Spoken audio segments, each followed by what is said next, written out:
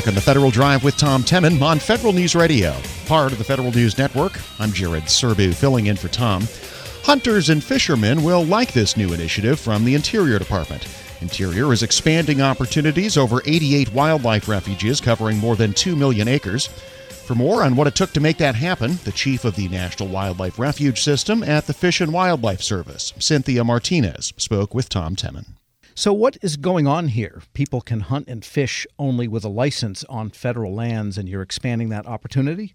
Yeah, absolutely. Well, they get their hunting and fishing licenses from their respective states. But as far as the Fish and Wildlife Service goes, we manage hunting and fishing programs to ensure sustainable wildlife populations on these lands where it's compatible with the purpose for which that wildlife refuge was established and its management goals and other recreational activities. So we offer more access for hunting and fishing opportunities. And is the reason that the protected species are up in population and you need to maybe cut them back a little bit?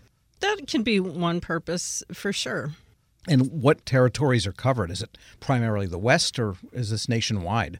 Oh, the National Wildlife Refuge System is nationwide. We've got national wildlife refuges in every state in the union, and quite honestly, we administer lands and waters in all 50 states and 5 territories. So if you think about from Puerto Rico up to Maine to the Arctic National Wildlife Refuge in Alaska, all the way to Mariana Islands, that's the expansive nature of this system of protected lands we call the National Wildlife Refuge System. So a few million acres is not all that much in the context of the territory you're talking about. Well, no, we have about 95 million acres of lands and somewhere around 760 million acres in the marine environment. That includes the submerged lands as well as waters. And what are some of the species that can be hunted now under this new expanded licensing opportunity?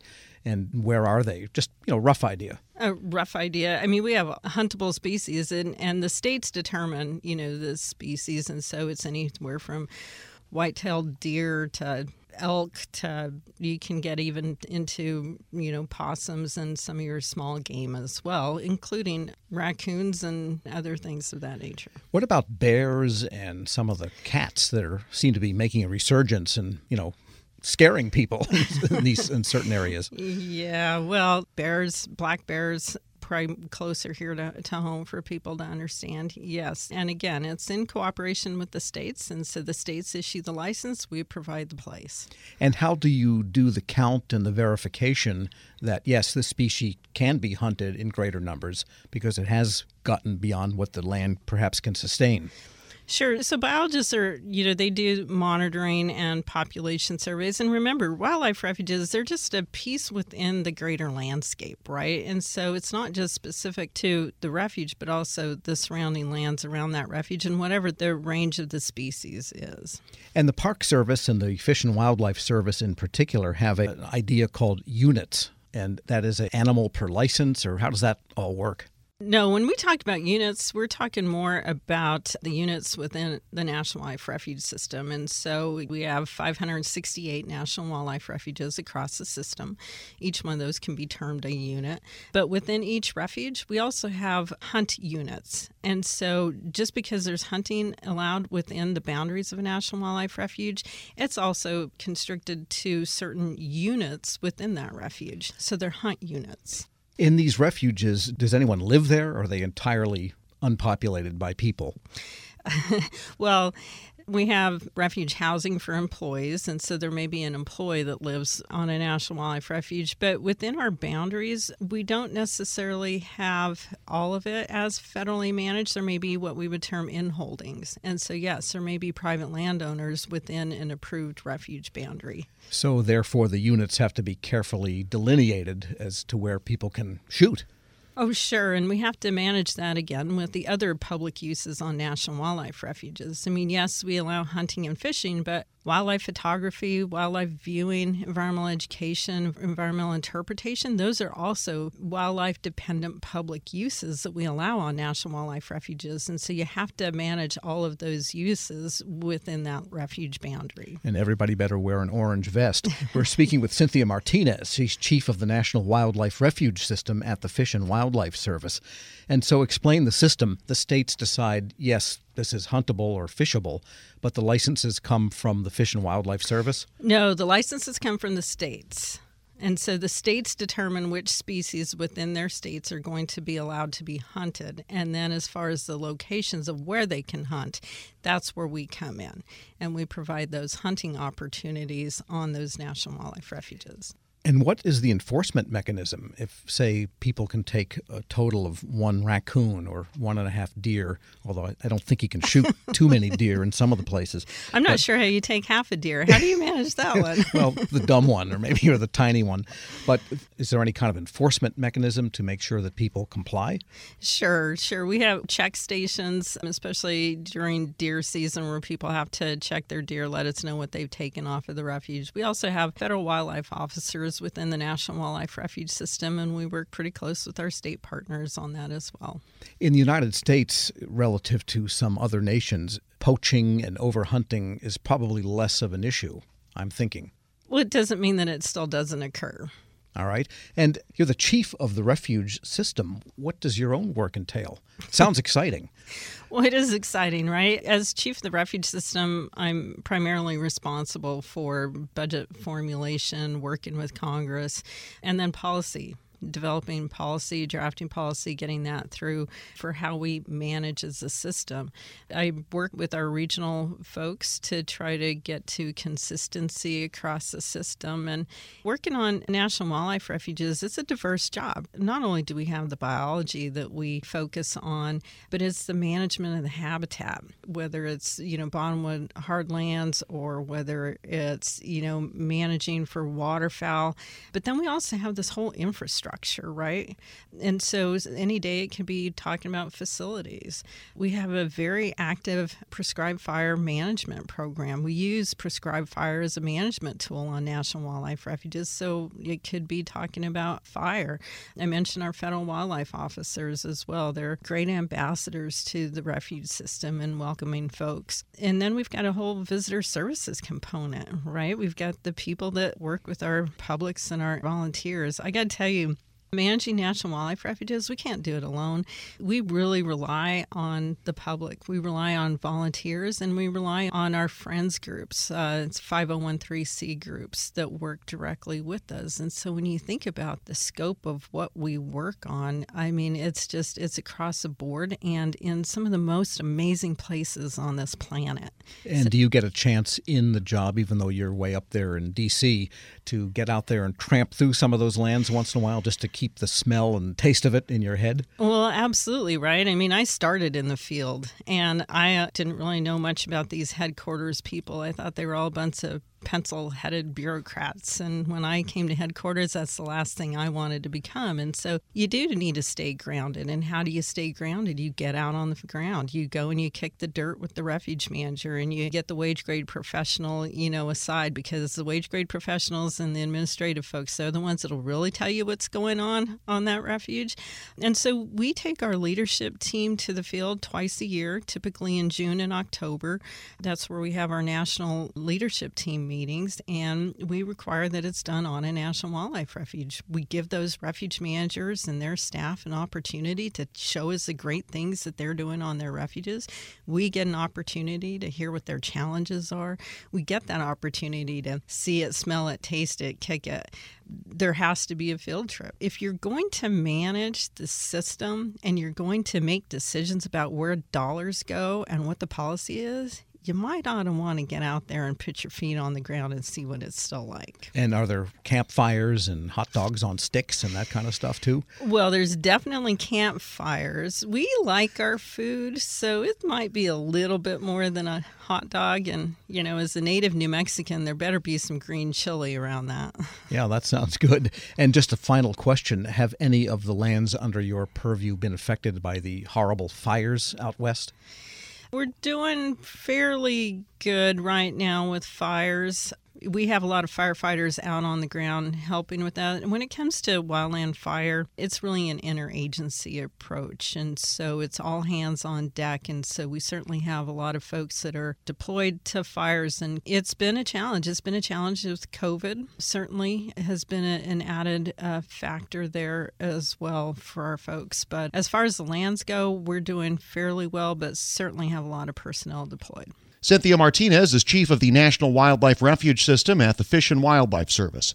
We'll post this interview at federalnewsnetwork.com/Federal Drive. And you can hear the Federal Drive on your schedule. Subscribe on Podcast One or wherever you get your shows. Hello, and welcome to the Lessons in Leadership podcast. I am your host, Shane Canfield, CEO of WEPA. Today, I'm thrilled to be joined by Vice Admiral Cutler Dawson. Cutler has had an incredible career serving our country for 35 years in the Navy, where he attained the rank of Vice Admiral. And during his service, he had numerous assignments afloat and ashore, including Commander, 2nd Fleet, Striking Fleet Atlantic, and in Washington at the Pentagon and on Capitol Hill, where he was the Navy's Chief of Legislative Affairs. Immediately following his retirement from active duty in 2004, he became the president and CEO of Navy Federal Credit Union, the world's largest credit union, where he served for 14 years. Under his leadership, Navy Federal grew from 2 million to 8 million members. Phenomenal. Cutler, welcome and thanks for joining me. Thank you, Shane. You've had a fascinating career across both military and the private sector. Can you tell us a little bit more about your background and your professional journey? Well, I started out at the Naval Academy, where I graduated in 1970, and then, as you mentioned, spent 35 years in the Navy. With 6 actual afloat commands. The first one was when I was 27 years old. I didn't know enough to be scared of anything, and it was probably one of the highlights of my career. And then after I retired, after 35 years, I went to work at Navy Federal Credit Union as the CEO, where I spent my next 14 years. I'm currently retired and enjoying life, and it's been a great run for me. How would you describe your leadership style, and how's that developed over the years? My style has been quite consistent. I believe, and I've learned this in the Navy, that you have to go to the deck plates to see what is going on. And you have to learn what your people do and how they do it, so you can help them to be better at it and more efficient and more productive. It's something that you need to do all the time. I remember I used to tell folks that you don't want to retreat to your cabin. And what I mean by that is the longer you're in a position, the less you think you have to get out and about. But that should be the opposite. You should get out and about more, because people change, situations change, and you've got to figure out a way to get to them and find out what they're doing and what you can do to help them. We'll talk a little bit more about your book, but I read it, From Sea to the C-Suite. Fantastic read. You talk about the deck plates in that as well. I would encourage everyone to get a copy of this and read some more detail about going to the deck plates. Cutler, who was the most impactful leader in your life, and what quality did you admire about them? I had numerous while I was in the Navy, but the quality that I enjoyed the most was the leaders that got to know me as an individual, and that they cared about me. And I could tell that they cared about me. And they were not only my leaders, but they were my mentors. And I remember one particular one, Bill Schiffer, when I had my first assignment at the Pentagon. I would go in to see him with my problem of the day. And I knew that he had numerous problems of his own, but he would stop and he would focus on me, and he would make me feel like I was the most important person in his world. And I tried to do that throughout my career, but really it's about caring for your people. Cutler, in reading your book, there was a quote you used to inspire those people that work for you. And it really got my attention. And it was, you are the captain of your own ship. I wonder if you can talk a little bit about what that means and how it was useful to you and the leaders you were developing. Absolutely. What I mean by captain of your own ship, when you are the captain of a ship, sometimes you're in the middle of the ocean and you don't have anybody to turn to make decisions. You don't have anybody to turn to ask, what should I do now? You have to be the captain of that ship. And I translated that into, let's say, Navy Federal's organization, where I would tell branch managers that I said, you are the captain of the ships of Navy Federal. You're the ones that are facing the members or customers, as others call them, every day. And you have to make decisions without a lot of guidance in some cases and without a lot of time. So be the captain of your own ship. Step up, make decisions, do what you think is right, and you never can go wrong. I think that is so important. And you have to give your people a little bit of latitude to take some risk as well, because there is risk for them in doing that and risk to your organization. That's right. And I mentioned that I took command of my first ship with 5 years in the Navy, and I was 27 years old. Well, my boss had 32 years in the Navy, and his guidance to me when I first met him was, Cutler, you do the right thing and I'll back you up all the way. What a wonderful way to spend an assignment with backup and guidance like that. What great advice. It's clear leadership is a topic you're passionate about. You wrote the book we mentioned before, From Sea to C-Suite. Can you tell us a little bit about that project? Yes, when I was at Navy Federal, I would tell sea stories as parables to get my point across. And folks would tell me, Cutler, we like your stories. It gives us a picture of what you're trying to tell us. Now, what else are they going to say? They work for me, but I took it as a compliment, and it was. And my wife encouraged me to write a book, and I needed a co-author to help me. And I found a lady named Taylor Keelan, who was the perfect co-author. She turned in my stories into wonderful chapters that I'm very proud of. Where can listeners find a copy? Well, you can get it on Amazon, and you can also get it on the Naval Institute website. And I might add that any proceeds from the book, Navy Federal uses to give to charity. Fantastic. Cutler, thank you very much. Really enjoyed your time and your lessons in leadership and sharing with us your life story. And I've learned a lot, both from talking to you today and reading your book. And thank you very much for your time.